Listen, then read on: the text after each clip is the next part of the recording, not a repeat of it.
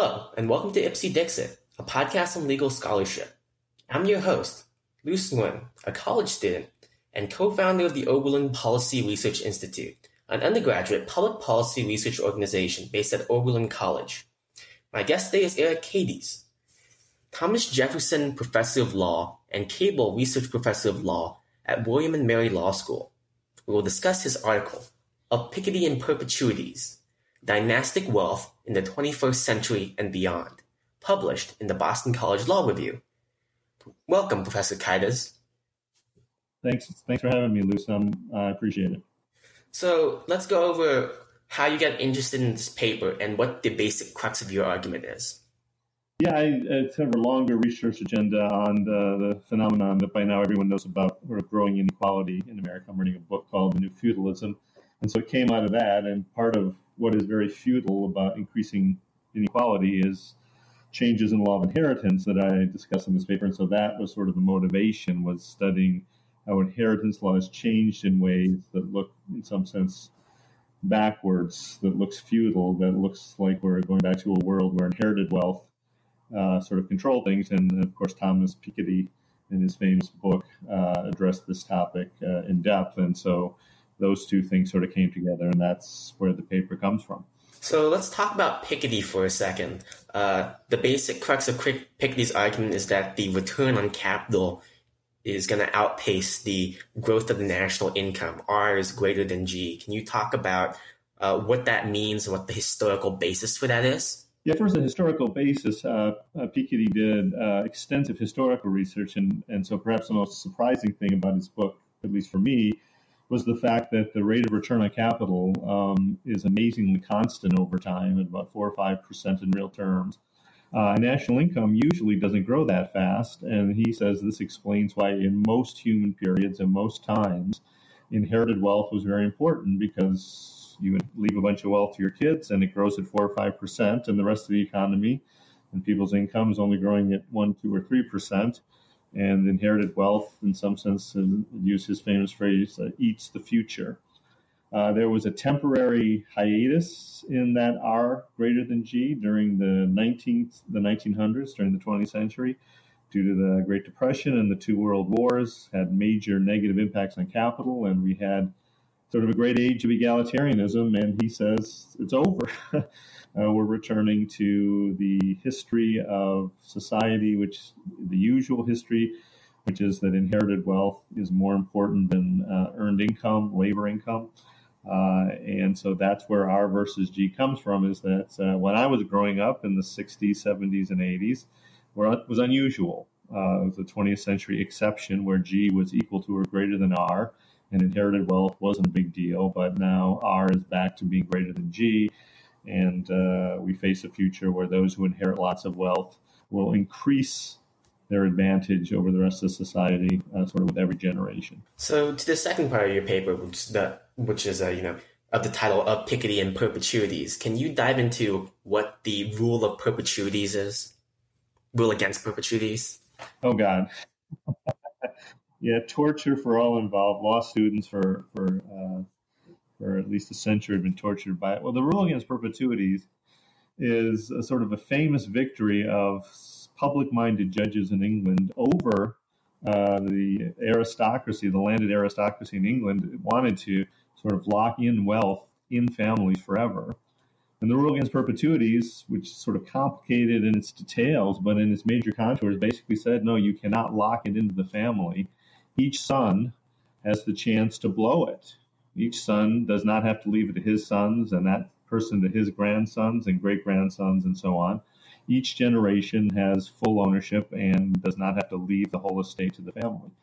And so the rule against perpetuities meant that families could not lock up wealth. You could have profligate sons who could sell the family estate to gamble or to enter business or do anything else they pleased. They could divide it among their children, and so it was no longer one big family estate, but 7 smaller family estates, and then 14 smaller family estates the next generation. And so the rule against perpetuities for centuries, I think since the 15 or 1600s, maybe the 1700s, basically said when you write a will, you cannot create any sort of trust or any sort of legal setup that sort of locks in family wealth and says, my children and all my succeeding generations shall keep this pool of wealth for the benefit of my bloodline. And for obscure reasons that have to do with banks wanting to lure trust business away from other states, state legislatures, virtually in every state at this point, have abolished or diluted the rule against perpetuities to the point where it doesn't exist. Somebody who wants to create a family dynasty, something that has been impossible essentially for the entire history of the United States of America, can now do that. The rule against perpetuities is gone for anyone with a decent estate lawyer, and anyone who wants to set up, if I had a lot of wealth and I wanted to set up the Cadiz family estate, I could do it. I could set up a trust which would live forever and would prevent any of my children or succeeding generations from dipping into the assets of the trust, and it would just shoot up income to them. It could create all sorts of incentives for them to put more money in the trust, to be frugal. That's what I mean when I talk about a new feudalism, is we're sort of returning to an age where it's quite possible to insulate family wealth from any sort of social change. So this kind of echoes another kind of decline of a policy tool, the estate tax. Can you talk a little bit about that particular policy tool's decline? Yeah, the estate tax to me is almost as shocking as the disappearance of the rule against perpetuities. It was adopted in the early years after the federal income tax was adopted, first in 1914, I think. It was never controversial. It was always thought to be a very American thing, that inherited wealth was not something sacrosanct. Indeed, that was a pretty prime target for taxation. Andrew Carnegie wrote a famous essay, basically said it's immoral to leave great sums to your children. And so the American ethic was totally in support of an estate tax. The rate of the estate tax, at least the highest marginal rate, at times has been as high as 90%. Even in its modern incarnation, it's been 70, 60, 50% in that range. And it was never controversial until in the early 1990s, and this is well documented in a book by Michael Gretz, a tax professor. A very small group of very wealthy families launched a very well-funded campaign against the estate tax, and it has a bizarre recent history. It was totally eliminated in the year 2010 in a phase-out by the Bush administration, but it had a pop back the next year in 2011 for some obscure Senate rules about budget balance issues. But the thought was after they passed the initial bill, it would die, that they would totally kill it off in 2011, but they didn't. So it did die in 2010. It came back in 2011. After Trump was elected, it survived in the Senate by exactly one vote. Susan Collins of Maine basically was the Republican who prevented the abolition of the estate tax, but it's hanging on by a thread. And there's a very good chance that at the next election or an election after that or in the near future, the estate tax will be gone. And what that will mean is someone who wants to leave $10 billion in a dynastic trust to their descendants forevermore can now do it without paying any sort of tax. And that makes passing on dynastic wealth much easier. Currently, the marginal rate, I think the top marginal rate is 40 or 50%. That doesn't totally disable dynastic trusts, but it certainly takes a big bite out of the power to leave inherited wealth to your future generations. And there's a very good chance that it, along with the rule against perpetuities, is going to disappear. And when both are gone, there will be absolutely nothing standing in the way of the creation of sort of this feudal dynastic wealth. So can you dive in a little bit on the causes of this growth of feudal dynastic wealth? Yeah, it's a couple ingredients. I don't think any of them are huge mysteries. It all starts with greater income inequality. There's been just an amazing increase in income inequality, and so that's a very well-studied and popular topic in economics today. And when you make billions of dollars, it's pretty hard to spend it all. I mean, you can only buy so many yachts and eat so much caviar and drink so much champagne. And so you end up saving it, and saved income becomes wealth. And so we're having sort of a lagged increase in wealth inequality as income inequality increases. And then eventually the people who are earning that wealth, the hedge fund managers, the CEOs, the athletes, the musicians who earn the gargantuan salaries that now make up the top 1% and the top 0.1%, are leaving it, and they can leave it, and some do leave it to charities, and some spread the wealth around to many people. But there is a growing industry of dynastic trust lawyers who are setting up dynastic trust for these people. And so the causal chain is increased income inequality leads to increasing wealth inequality. Increasing wealth inequality leads to huge estates of the top 0.1% when they die. And it seems like, although the data is hard to gather, this is all done privately, but it does seem like there's a growing industry in the creation of dynastic trusts. And so I guess the final piece is biologically, people are programmed to help their bloodlines succeed in the future. And the clear way to do that is to set up a dynastic trust for the benefit of all your progeny. And so those are sort of the ingredients which are leading to this sort of mushrooming growth in dynastic trusts now and in the coming decades. So traditionally, what were the policy justifications against the growth of these dynastic trusts? Well, yeah, the history of especially the rule against perpetuities was that it would leave land, and that was really the only form of wealth that mattered in feudal England. The worry was that land would end up in the hands of incompetent heirs who wouldn't know how to manage it. There should be free commerce in land.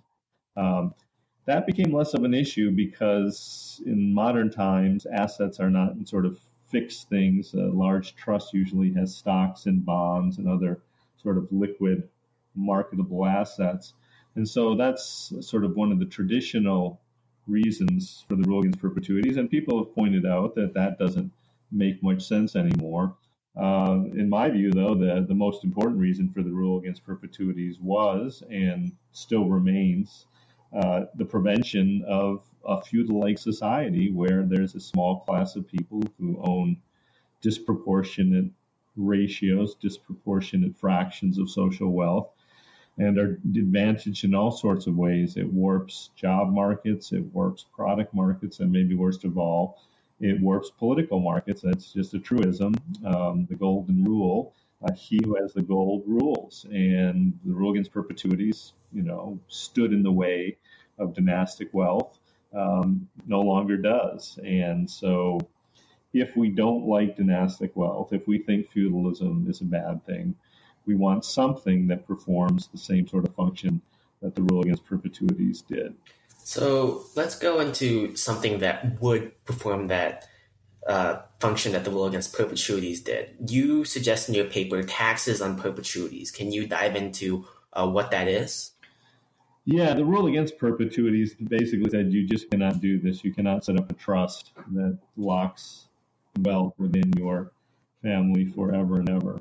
That's sort of a blunt-edged tool. And so my proposal for a tax against perpetuities is sort of part and parcel of a sort of preference among economists not to say you can or can't do things that might be antisocial in certain ways, but you can do them if you're willing to pay the freight. And so the classic sort of tax in this nature is a tax on pollution. And so we've all heard of a carbon tax, which says let's not ban the use of carbon fuels, but rather we should impose a tax so those who pollute pay enough money to the public fisc so the public can afford services to clean up the environment. And so it's generally thought that those sort of taxes on negative externalities are a first best way to deal with antisocial behavior, is to say if you want to behave badly and you're willing to pay the way, you can do it. And so the tax against perpetuities is motivated by that sort of insight. And so you could set up these dynastic trusts. But between the estate tax, which I think should be higher than the current top marginal rate, and the tax against perpetuities, it would be largely self-defeating. The combination of the estate tax and the tax on perpetuities would take such a big bite out of your dynastic estate that the hope would be you just decide not to do it. And for those few people who have a real burn to do it, they would pay a high tax, and you can use the high tax revenue from the few people who might want to create dynastic trusts to fight some of the evils of such trusts, funding education for the poor, funding a stake give people who reach the age of 18 $50,000 so that they can start a business or fund their own education. But you can use the tax revenue from the tax on perpetuities to basically create a more egalitarian society as a counterweight to any dynastic trusts that are being created. So you referred to the rule against perpetuities as kind of a blunt edge policy instrument. Why wouldn't the reestablishment of the rule against perpetuities really be the best tool to solve this dynastic wealth problem?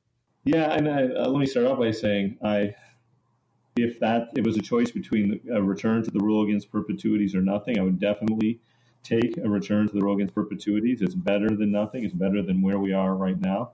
But again, I'm convinced by the sort of logic of the modern economic study of behavior that has negative externalities, be it pollution or the creation of dynastic trusts, that probably a better way than regulating it, a better way that, and we could just ban carbon fuels and, sort of have this large effect on our way of life, and it wouldn't raise any revenues. I'm a fan of a carbon tax. I think that probably is the way to deal with the global warming and the other negative external effects that burning fossil fuels has. And I sort of, by analogy, make the same arguments for perpetuities, is that, well, they're bad and they should be discouraged. But, if someone wants to do it bad enough, and if they are willing to pay the price for their antisocial behavior, then I would let them do it and collect the money and put the money to productive ends.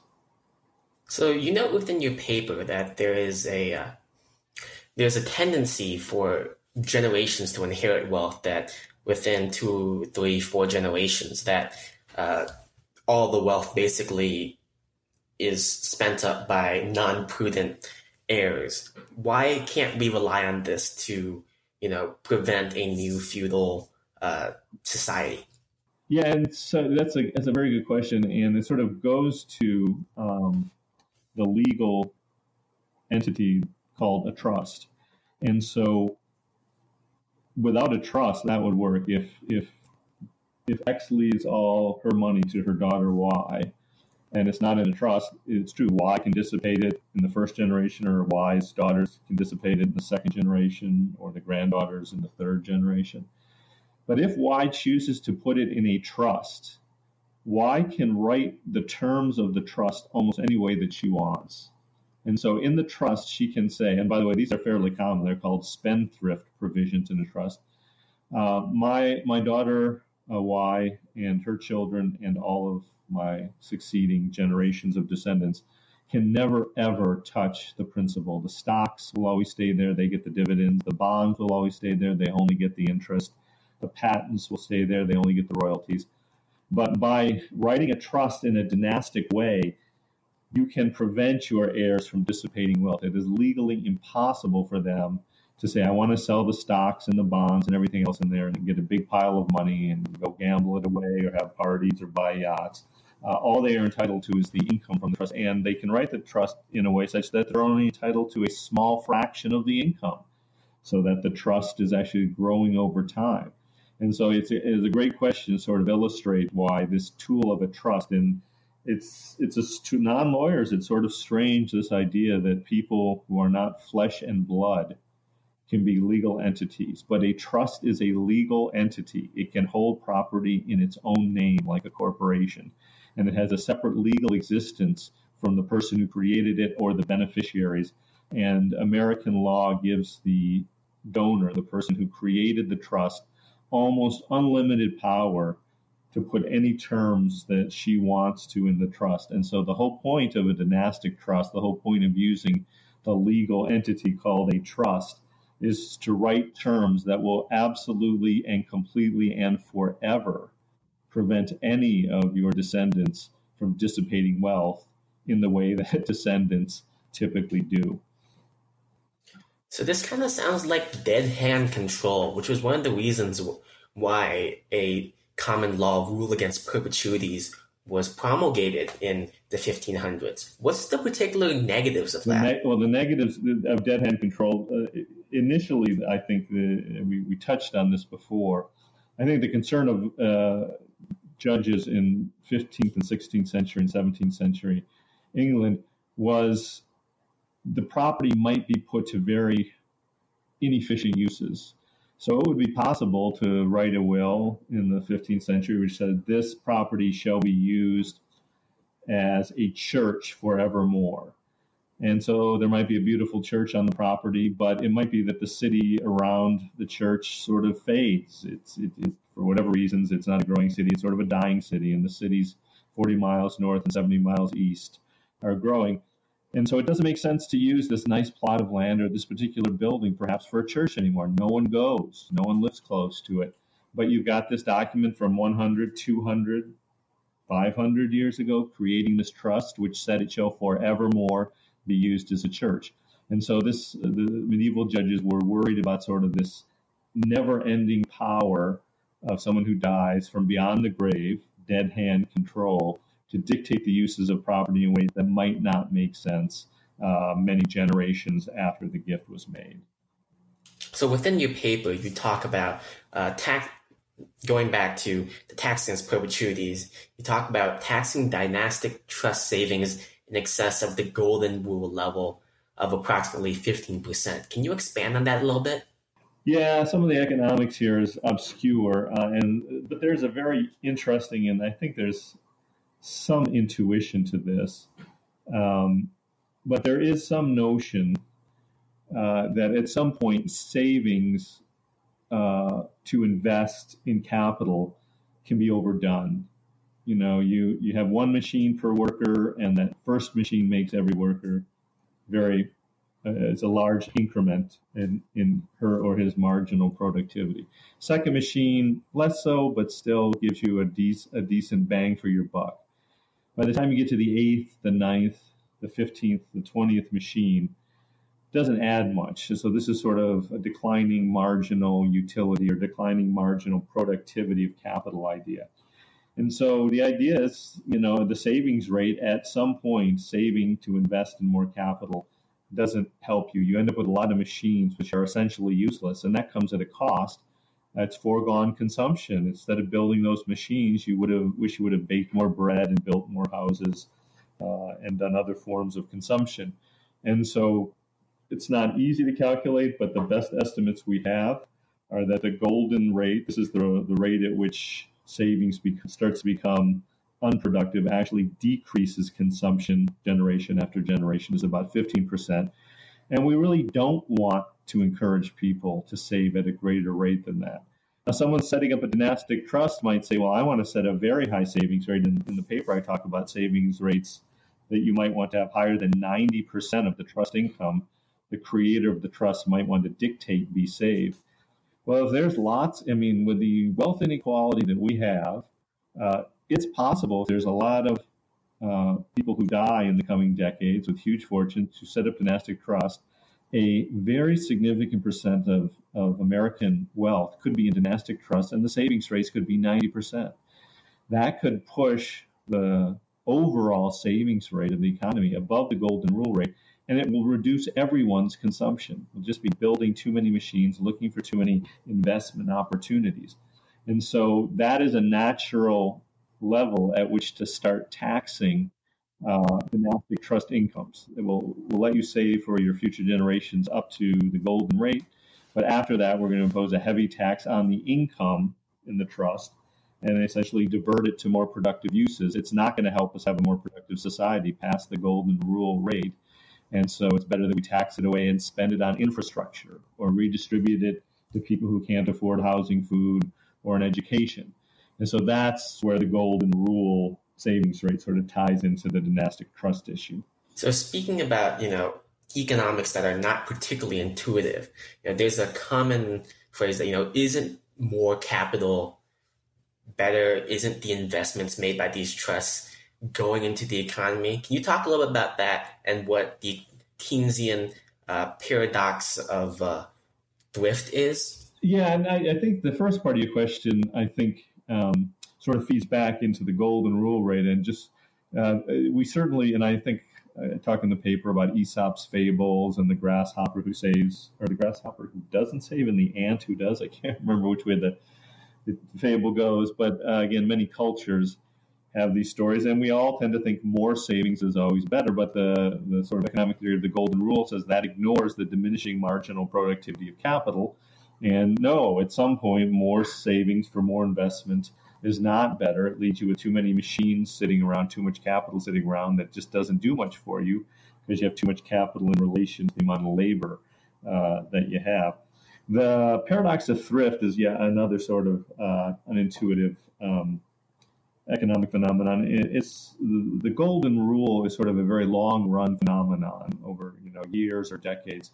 The paradox of thrift says an increase in savings in the short run can be very destructive to the economy. The mechanism is very different, and it was invented by Keynes. It went out of favor in the 70s and 80s, but it's after the Great Recession of 2007, I think it's made a comeback in a big way. But the idea is the sort of classic paradox of thrift occurs when a recession starts. Everyone gets nervous, and when everyone gets nervous, everyone wants to have cash. And when everyone wants to have cash, everyone is basically burying a big part of their paycheck in their mattress. There's this huge rush to have cash or things that look a lot like cash, like short-term government bonds. Well, when everyone does that, that's money that's flowing sort of out of the economy. It's just sitting in bank accounts. It's not going into investment. And so in some ways, it's the flip side. Too much savings in the golden rule means too much money chasing investments. In the short run, when everyone puts money in mattresses, you don't have enough money chasing investments. You have too much money sitting around. And when everyone wants to save, it leads actually to a reduction in national income in the short run. And this is sort of the essence of the Keynesian theory of recessions, is when everyone runs to cash, that creates problems. That's why we need some sort of stimulus to make up for that demand. And that's really the heart of the Keynesian theory of the business cycle, is recessions are caused by not enough demand, not enough money out there actively creating the demand for goods produced by laborers. In the paradox of thrift, everyone's got their money in the mattress. There's no money out there demanding new houses, new capital machines, and people lose their jobs. So when everyone tries to save so much, everyone loses. Everyone's income goes down. People lose their job. And that's when the government needs to step in through either monetary policy or probably, in some cases, in the more dire cases, fiscal policy. The government just needs to start spending money.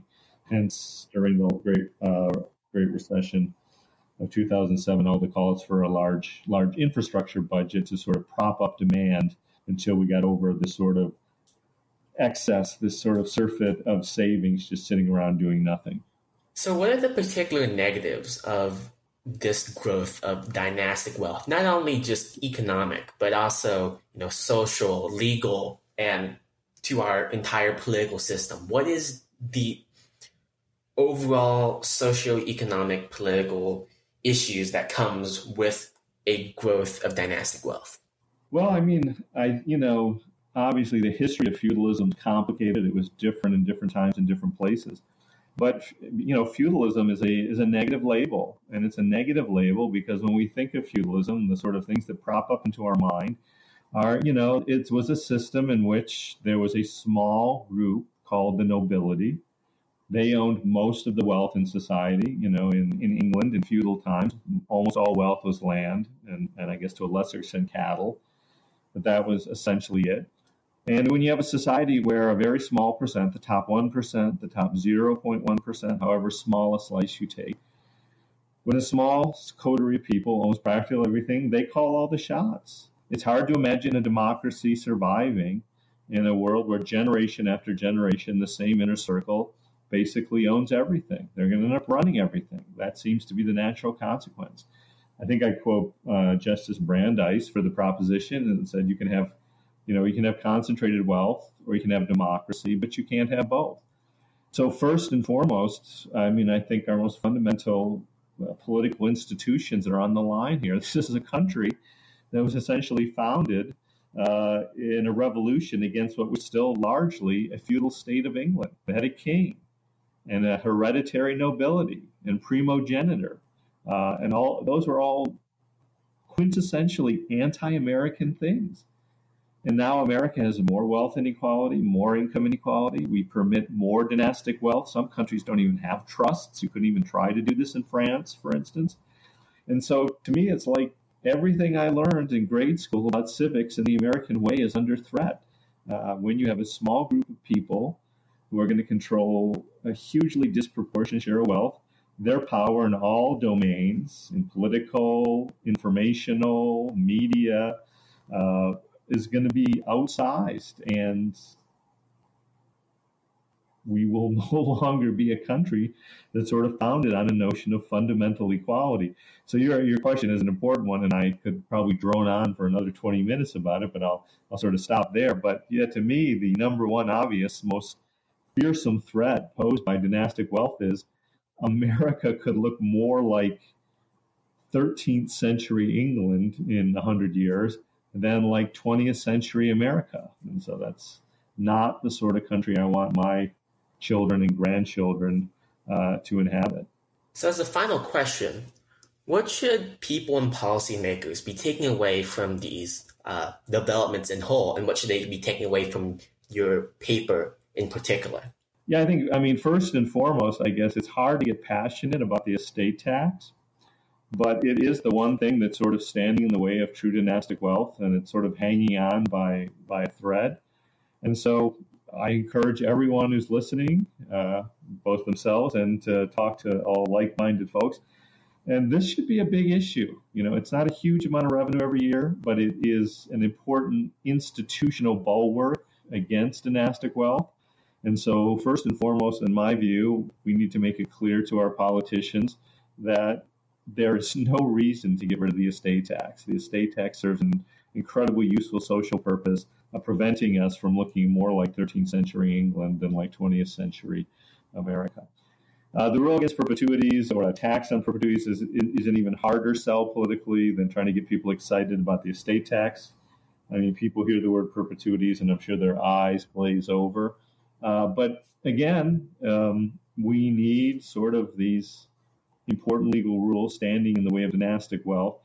And so, you know, I hold out hope that at least some state legislators in some states will start to see the error of their ways, will decide that they really don't need to act as stooges for their banks and trusts and trying to attract this dynastic trust business, that are larger, more important social purposes, and that they'll institute either a tax on perpetuities or second best solution, a rule against perpetuities, or some other mechanism basically to disallow sort of these feudal notions of continuing bloodlines to exist in a republic, you know, was founded squarely against such ideas of inherited title and wealth. All right. Well, thank you very much, Professor Kaitis, for coming on the podcast to talk about your excellent paper. Well, thank you very much, Luce, for having me. I enjoyed it.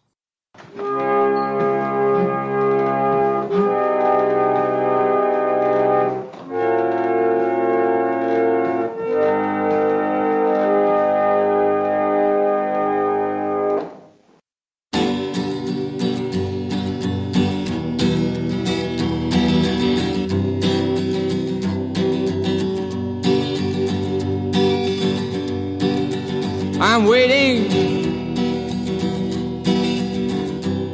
for my royalty check to come, and it still hasn't come yet.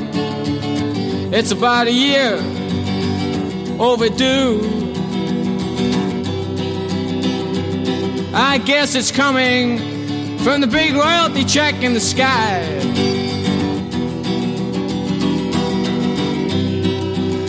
I waited and the mailman never dropped it in my letterbox.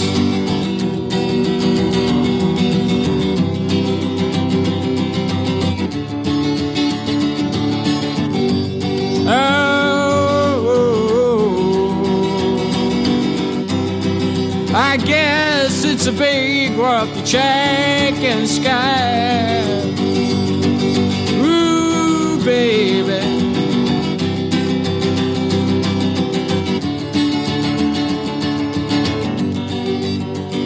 But you can